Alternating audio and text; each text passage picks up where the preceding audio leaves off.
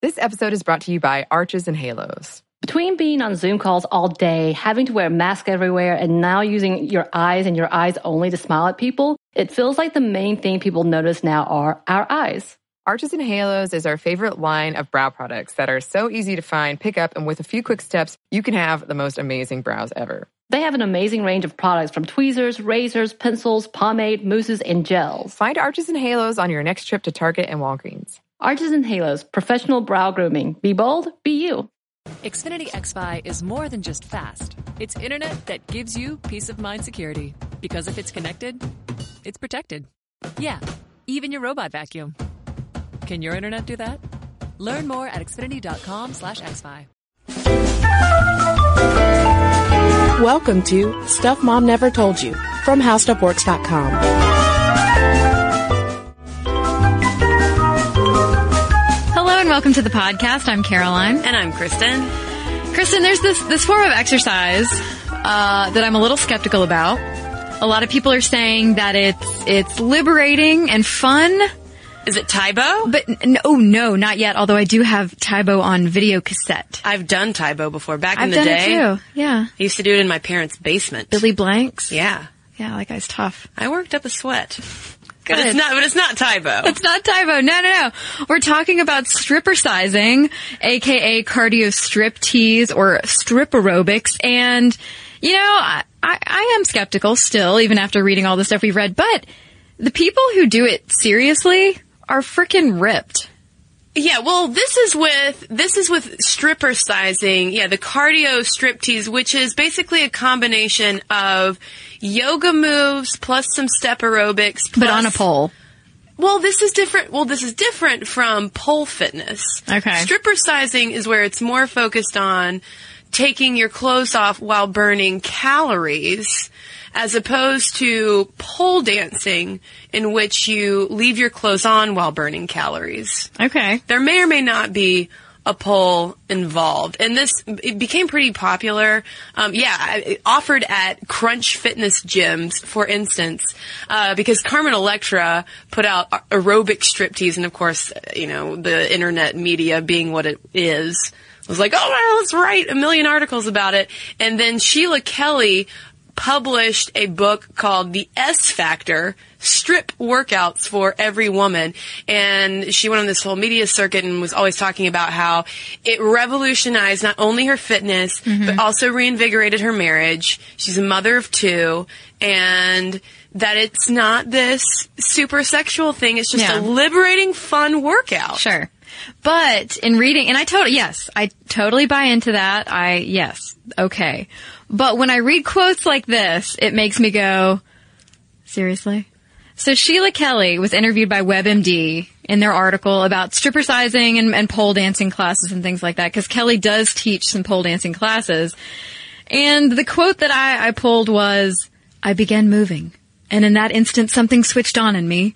I was moving without a moment's forethought or self-consciousness. My body became like a river of sinew and muscle and raw energy. I allowed the music to curve and shape me with its wave. But Caroline, that's how I felt the first time I did Taebo. Should we be so skeptical? That is one common thing when you hear interviews with people who are very much into either strip cardio fitness or what we're going to focus more on in the podcast, which is pole dancing as exercise and, yes, as sport, that a lot of the women and men who practice this feel very strongly about these moves and how it makes their body feel. Well, for sure, because you have to put so much strength and flexibility into hoisting yourself up on these poles. And a lot of people who do the flag, which is using their arm muscles to shoot their body straight out to the side. I mean, it's serious stuff. Yeah, moving on from the cardio strip fitness to something more intense, which is the straight up pole dancing fitness. It does require a lot of athleticism, and it has become pretty popular. According to American Fitness Magazine, from their May-June 2012 issue, Liz Schofield, who's a studio owner and founder of the Pole Fitness Association, says that the industry has grown 300% over the past couple of years, and she says that there are over 1,200 pole fitness studios around the world. This is not just an American-centric fitness trend. This is something going on everywhere. And again, this is distinct from quote-unquote stripper sizing to pole fitness. Think about pole dancing that you might witness at, yes, a strip club, taken to the gym. Right. It's all tough. It's like stripping on steroids. Yeah, but there's no stripping involved in pole dancing. Okay, it's like the strip club itself. No, I don't know. I'm losing my metaphors here. But it has a very interesting history. If we want to get into a little bit of that, it's not necessarily a modern invention, swinging around a pole. No. This is actually the pole dancing that we think of now is a fusion of Chinese and Indian pole, and this was coming from like circus culture, traveling fairs, and also in more recent history, exotic dance, of course. And the International Pole Dance Fitness Association offered a pretty comprehensive history of it, and they talk about how with the Chinese pole tradition, it dates back to around the 12th century with circus performers who would move around the pole, and they would the poles would be wrapped in rubber for grip, but also, as you can imagine, going around poles and moving around it, it would cause burn marks on their skin, but the burn marks were actually signs of respect, like of toughness. Yeah. Interesting. Yeah. I wonder if people would ever try to get those burn marks in other ways, to be like, no, I'm totally a pole guy. I'm on the pole all the time. A lot of their tricks, a lot of the traditional Chinese pole tricks are actually still used in things like Cirque du Soleil, which I actually just saw recently with my parents, and it is crazy. Yeah? Yeah. All the things they do, they get up on the pole and the whole audience is like, ooh, I don't want to have to catch you. Yeah, I want to know if the average Cirque du Soleil performer's spine is somehow, like, different, genetically different from other people. Just made of rubber. Yeah, it's amazing. There's also Indian pole, aka, someone correct me if I'm mispronouncing this, Malakam. Yeah, Malakam. Okay. Well, that also dates back to around the 12th century, but it didn't really become common until the 19th century. And it was intended not, on its own merit to just get on the pole and have a good time. It was intended as a way for wrestlers to train. It was a competitive sport at the time, using a smooth wooden pole, and it was used to develop speed, reflexes, concentration, and coordination, all things, of course, that you would have to develop if you're trying to keep your body up on a pole doing all those crazy poses. But today in India, they have national championships involving 14 states. But it is an exclusively male sport, and I gotta say, go on the internet and check out videos of this, because it is pretty impressive, especially when you see these young boys like literally just dancing around the pole, hopping all around and doing all sorts of tricks. It is very impressive. But if we move from circus sport into striptease, there's still a pretty rich history. If we go back to ancient mythology, there is a Sumerian goddess of love named Inanna who would dance and remove one item of clothing or jewelry at each of the 7 gates on the way to find her lover. And thus we have the dance of the 7 veils. Yeah, there's also an Assyrian Babylonian myth that's very similar to that Sumerian myth. And the goddess, I think her name starts with an I too. It's very interesting how all of this mythology ties in together.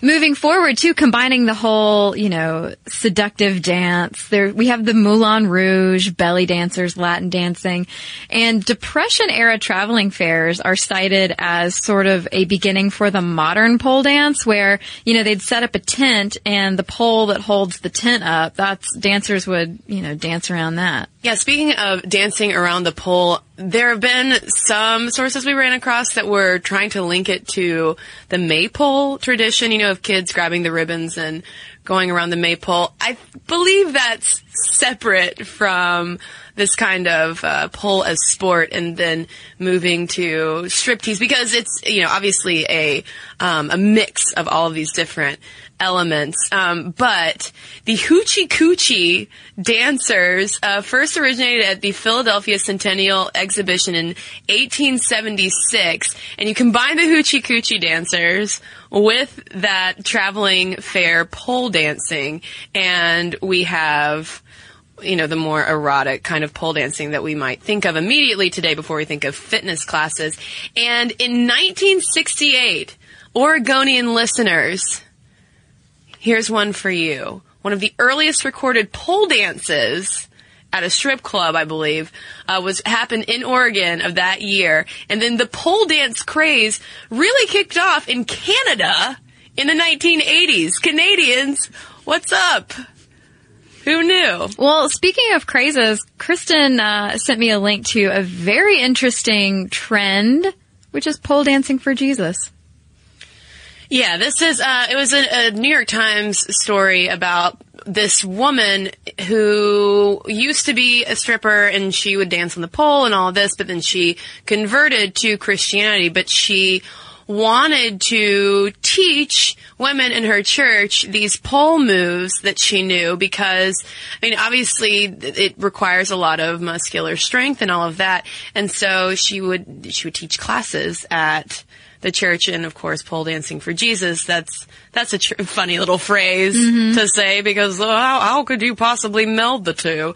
But it didn't take that long from the pole dance craze that supposedly started in Canada in the 1980s to translate into the fitness realm.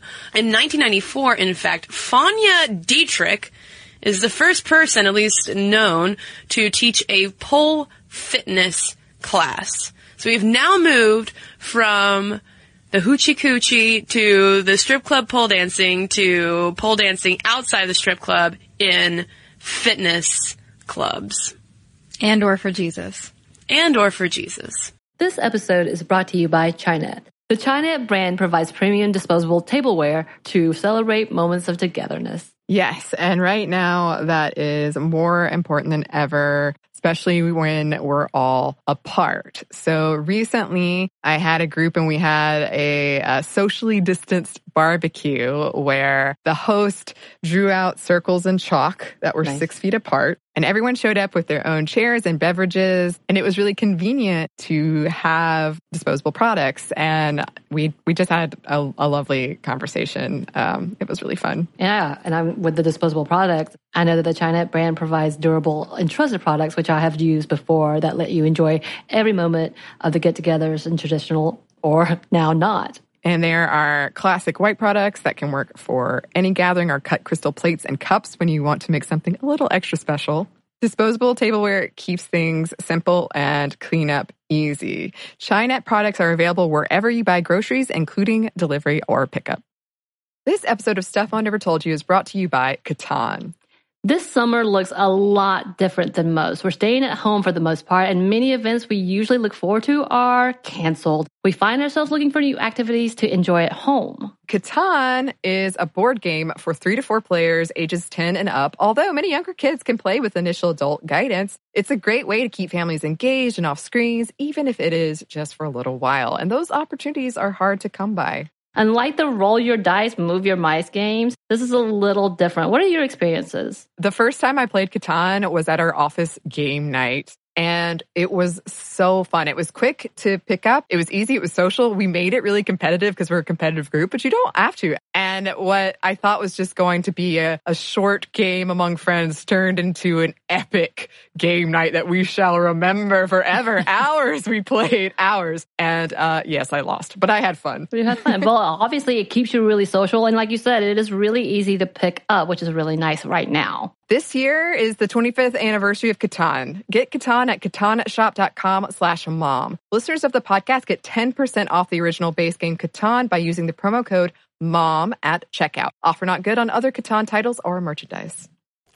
Well, we did mention that we're going to get to how this is a serious sport, people. Pole dancing, the pole, being on the pole. You have to have a lot of fitness to be able to do this. BuzzFeed in July 2012 had an article about this and about how pole dancing associations and groups really want to go to the next Olympics. One of the dancers, Katie Coates, started a petition to get pole dancing in the Olympics, which caught the attention of software analyst Timothy Troutman, who then went on to found the International Pole Sports Federation. He said that he's watched it become very popular. He says first it was housewives, then gay guys, then straight guys, and now even kids do it. Yeah, there was some internet hubbub that was sparked about a class for pole dancing that was geared toward kids called the Little Spinners. But, I mean, you could still argue, though, all these women who are, and yes, there's some men as well, who are doing the pole fitness say, no, it's seriously a very good workout. And if you watch these videos of the women doing these pole dances, for instance, Katie Coates had a video of her doing a Swan Lake performance on the pole that went viral online and helped raise the profile of it as a sport outside of stripping. And it's incredible. Just the fact that the upper body strength required is phenomenal. And Troutman, the guy who started the International Pole Sports Federation, says that the interest has doubled over the past 6 or so years. And they also organized the first World Pole Sport Championship, which took place days before the London Olympics, in hopes of getting the IOC's attention with it. And dancers from 26 countries competed in that.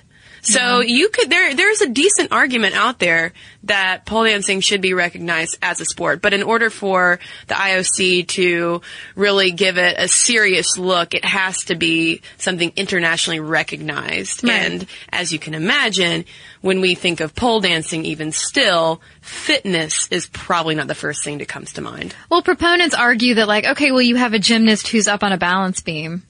Why can't you just take the pole from being horizontal to vertical, right? And do, acrobatics or gymnastics on it that way. And Miss Pole Dance 2010, Felix Crane, was one of those people who was making an argument for Olympic inclusion. In a column on ESPN in August of 2012, she said that pole dancing can be performed to extremely high athletic standards. You need extreme strength, flexibility, and control to be able to do this stuff. So, we're athletes too. Let us compete. And plus, you do have to sort of go back to that history of the pole, I think, to remember, like, okay, this was like an ancient athletic practice that people did, and they were really respected for it. It just became a very sexual thing. Right. I mean, and I'll go ahead and say that I could still have respect for the athleticism of strippers who are getting on those poles and spinning around and doing some pretty incredible feats that my body in its condition right now would not be able to do. Hey, I don't know. I'm day 3 of Couch to 5K, baby. Just let me loose. You ready to go? And Crane also, speaking of the athleticism though, just as an example, she's also a Cirque du Soleil performer. So when you get to that level of the sport, these women are doing much more than just, spinning around a pole haphazardly, as I would be, I'm sure. I wouldn't be spinning around it. I'd be on the floor crying. Because I would have fallen and hurt myself. Well, Caroline, though, what about men who are involved in pole dancing? Because this is not just for women, even though it is dominated, not surprisingly, by women. Yeah, there's a big effort by a lot of men to break into this sport that is seen as female dominated. There was an article in the Wall Street Journal back in October 2011. There were 7 male performers at the World Pole Dance Finals in Budapest that year, compared to 39 women. And a quote from Frenchman Kim Martinez, I think, sums it up. He says, "People say it's hard for women in a man's world. Well, it's hard to be a man in this woman's world." And I'm not going to roll my eyes. Well, I mean, it is, a couple of them were talking about how if they're out at a bar, say, and there is a pole there, say, and if one of their female friends who's into pole dancing hops up on it, everyone's like, yeah! But as soon as a guy hops up on the pole and starts spinning around, people are like, whoa. Yeah, what? Whoa, you are really, I don't know about that. And, pole dancing for dudes actually saw an uptick in popularity after Jude Law told a British tabloid that he and Clive Owen took pole dancing fitness classes to get in shape for the movie Closer. Yeah, which does feature scenes in a strip club. Yeah. That's funny. Yeah, everybody's like, oh, well, I guess I don't know why Jude Law is the impetus for all of that. Well, because it gives some kind of validation of saying, oh, well, you can still be this masculine, handsome man that women are sexually attracted to and get on the pole. There you go. Well, some men who participate in this say that women are not very welcoming. Timber Brown, who's the son of a Marine who had gone to the police academy and quit to be a professional dancer, said subconsciously they don't want men because it's something of theirs that they can hold on to. Literally. Literally. And figuratively. Australian Maddie Shields said, it's been a fight for equality, and tonight we struck a blow. Yeah, you go, men. I mean, that is great. I mean, I can understand, like, you can play the, both sides and say, well, what would we say, RE Title IX, Shouldn't the men deserve to get on the pole as much as... They certainly do. As women do. Although I could see how having mixed competitions would be difficult to judge because of like biological discrepancies in upper body strength between men and women. It seems like women might be at a slight disadvantage, but the women still beat those 7 male performers at the World Pole Dance Finals. Yeah. Well, one dude who had a similar experience to what I believe I would have if I tried to get on the pole was BBC reporter Chirag Trivedi, who tried it out in March 2005, and he said that it felt like a total role reversal of the times that he's been to strip clubs, because he said, women are watching him do it and fail, and they're taking pictures, and he realized just how physically demanding it is to get up on that pole and spin around and do all those dances. And his teacher said that it's not only a new way of exercising, but a new way of thinking, because you really have to train your body to do some pretty crazy things that you don't think you'll be able to do. Yeah, I mean, the idea of getting up on the pole and then like releasing my upper body while just my legs are holding on, I can't imagine that. I'm too nervous to do a headstand in my yoga class. I don't know that I could. Yeah. I don't know that I could brave the pole. But speaking of braving the pole, there is the whole question of, well, is this not just some kind of, erotic thing that we're doing that it eventually just feeds back into this whole, like, pornification of the culture, as some might and have said. Of course, there is a feminist spin to this, and we did find a paper analyzing pole dancing as fitness, and the paper was Empowerment in the Pole, a discursive investigation of the reinvention of pole dancing as a recreational activity, published in the journal Feminism and Psychology in 2009. And what the researchers did was talk to some pole fitness instructors, some pole fitness class attendees who went all the time, some who just did a drop-in class, and then male observers and other women who hadn't taken any classes, to compare how the level of experience jived with whether they thought that it was a good or bad thing for women. Right, yeah, just the whole argument of, like, are you doing it because it's part of the patriarchy and for the male gaze, or are you doing it because it's okay in the culture? Are you doing it because it's personally liberating?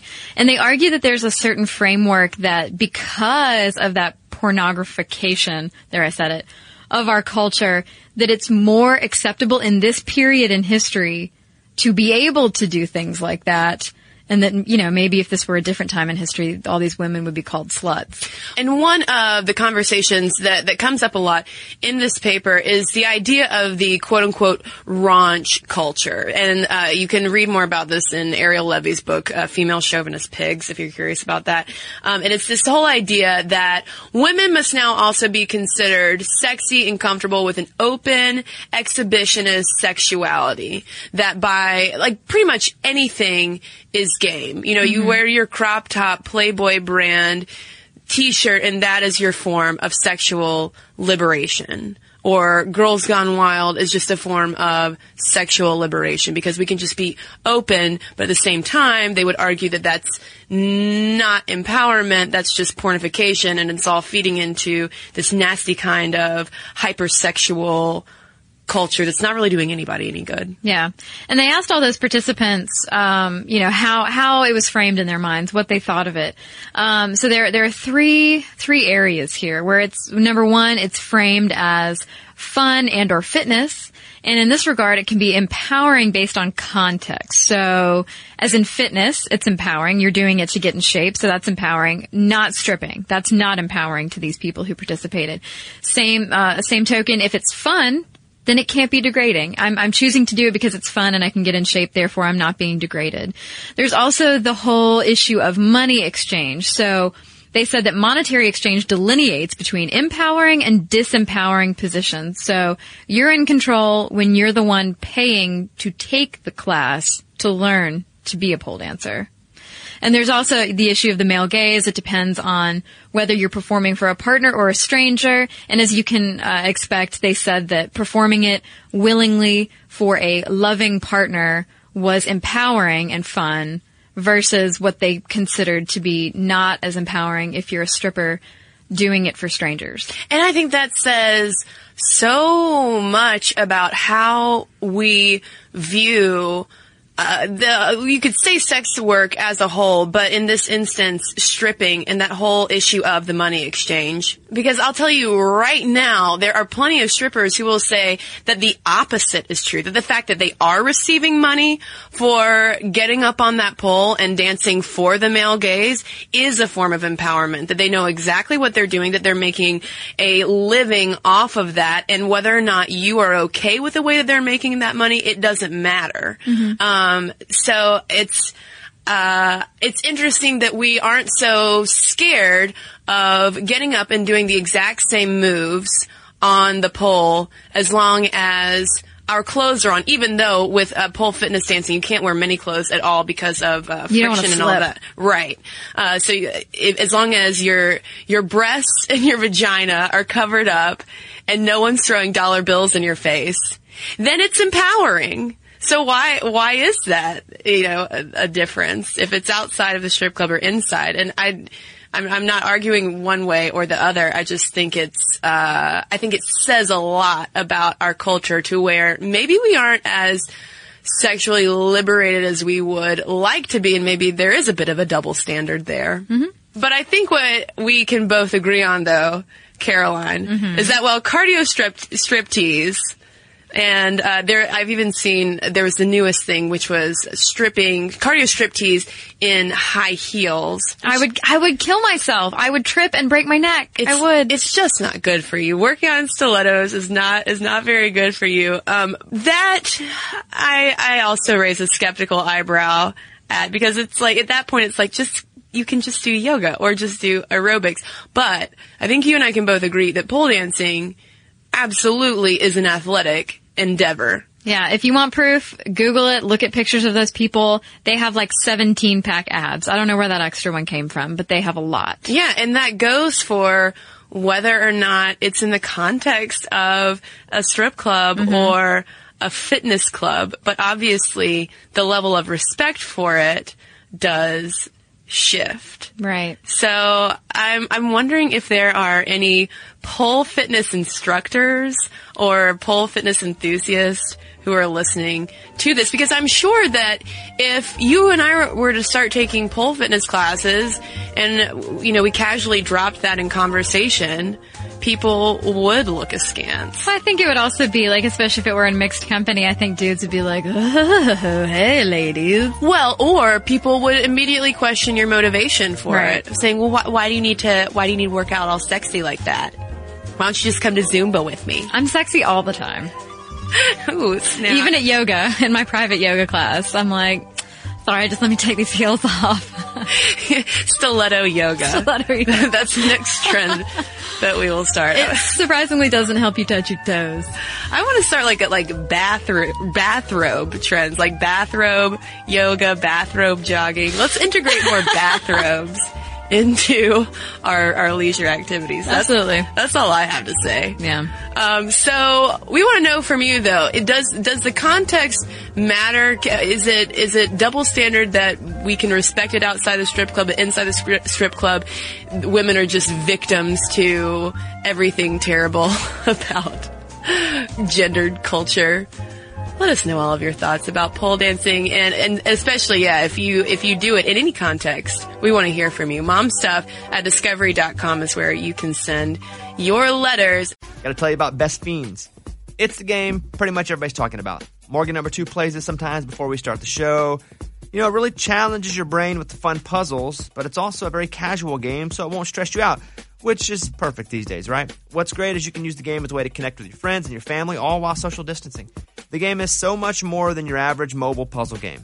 It's 5-star rated with over 100 million downloads, thousands of fun levels, and tons of characters to collect. You know, there are new in-game challenges and events every month, so the game's always fresh. You'll never be bored with it. You can even play the game without using Wi-Fi. So, here we go. You don't want to miss out on the game. Join millions of Americans and a lot of us here on the show who are already playing this fun puzzle game. Download Best Fiends for free on the Apple App Store or Google Play today. Just go over there, hit download Best Fiends for free, Apple App Store or Google Play. That's Friends without the R, Best Fiends. Check it out. I do think you'll like it. Friends without the R, Best Fiends. This episode of Stuff Mom Never Told You is brought to you by HelloFresh. Get fresh, pre-measured ingredients and mouth-watering seasonal recipes delivered right to your door with HelloFresh, America's #1 meal kit.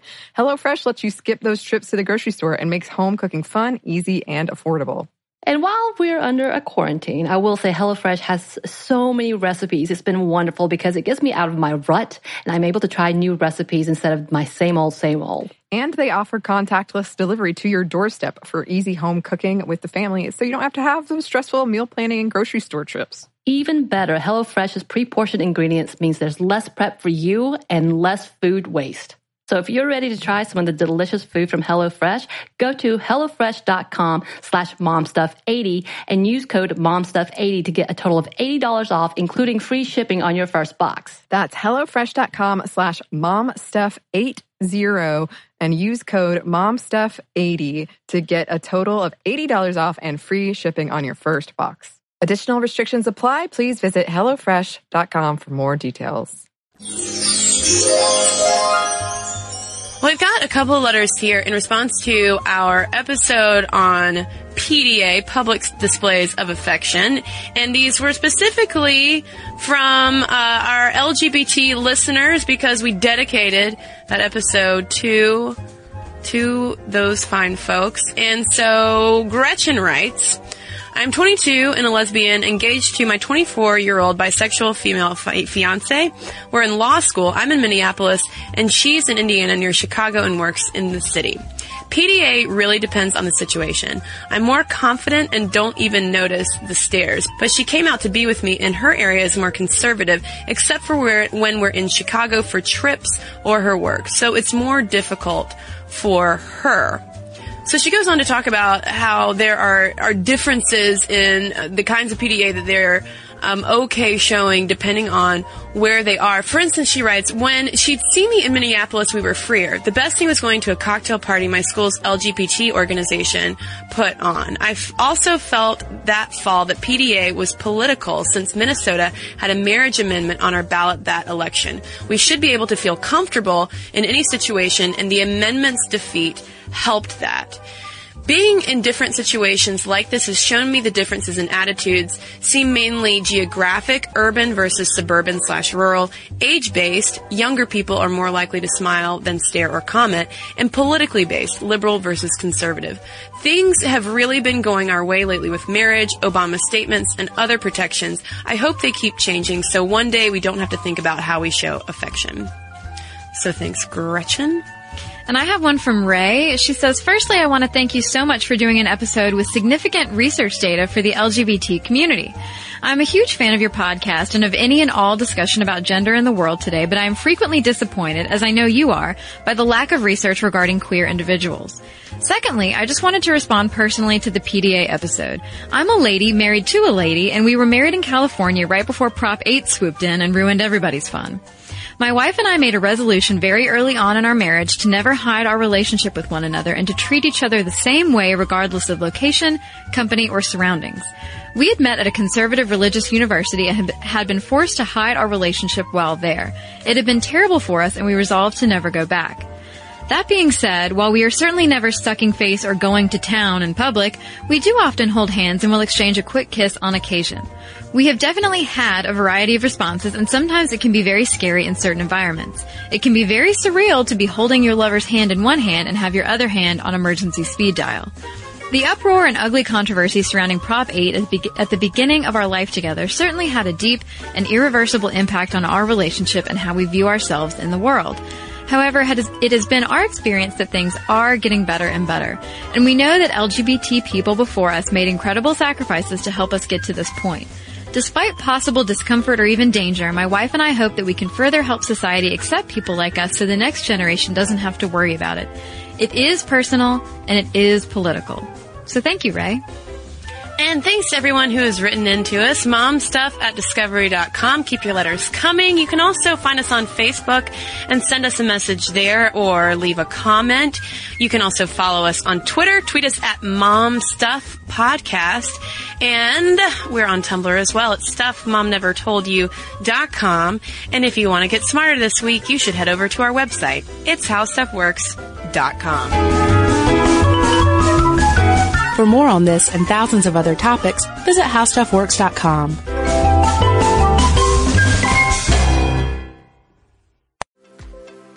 Hi, I'm Allie Wentworth. How do I grow a teenager in a pandemic? Well, that's exactly what I want to find out. In my new podcast, Go Ask Allie, I'm asking experts to help me answer that question. For example, are quarantined teenage girls more apt to Instagram nude photos? Are they somehow going to end up on the dark web? Are teenagers getting ripped off by their new virtual education? And how do we deal with their overwhelming anxiety and uncertainty? And are they losing empathy? I'll be talking to experts and friends like my friend Brooke Shields. She'll reveal how her complicated sexual upbringing has influenced how she is as a mother to teenage girls.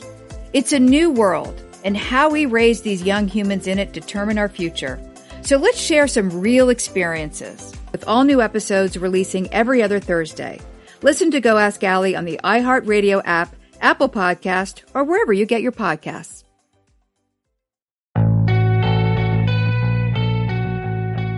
Dear Young Rocker Season 2 is a raw, honest, strange, and entertaining story about finding yourself in your early 20s and a lifelong relationship with music.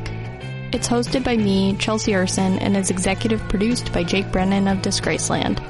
Dear Young Rocker comes to you from Double Elvis Productions and iHeartRadio. Listen to Dear Young Rocker on the iHeartRadio app, Apple Podcasts, or wherever you get your podcasts.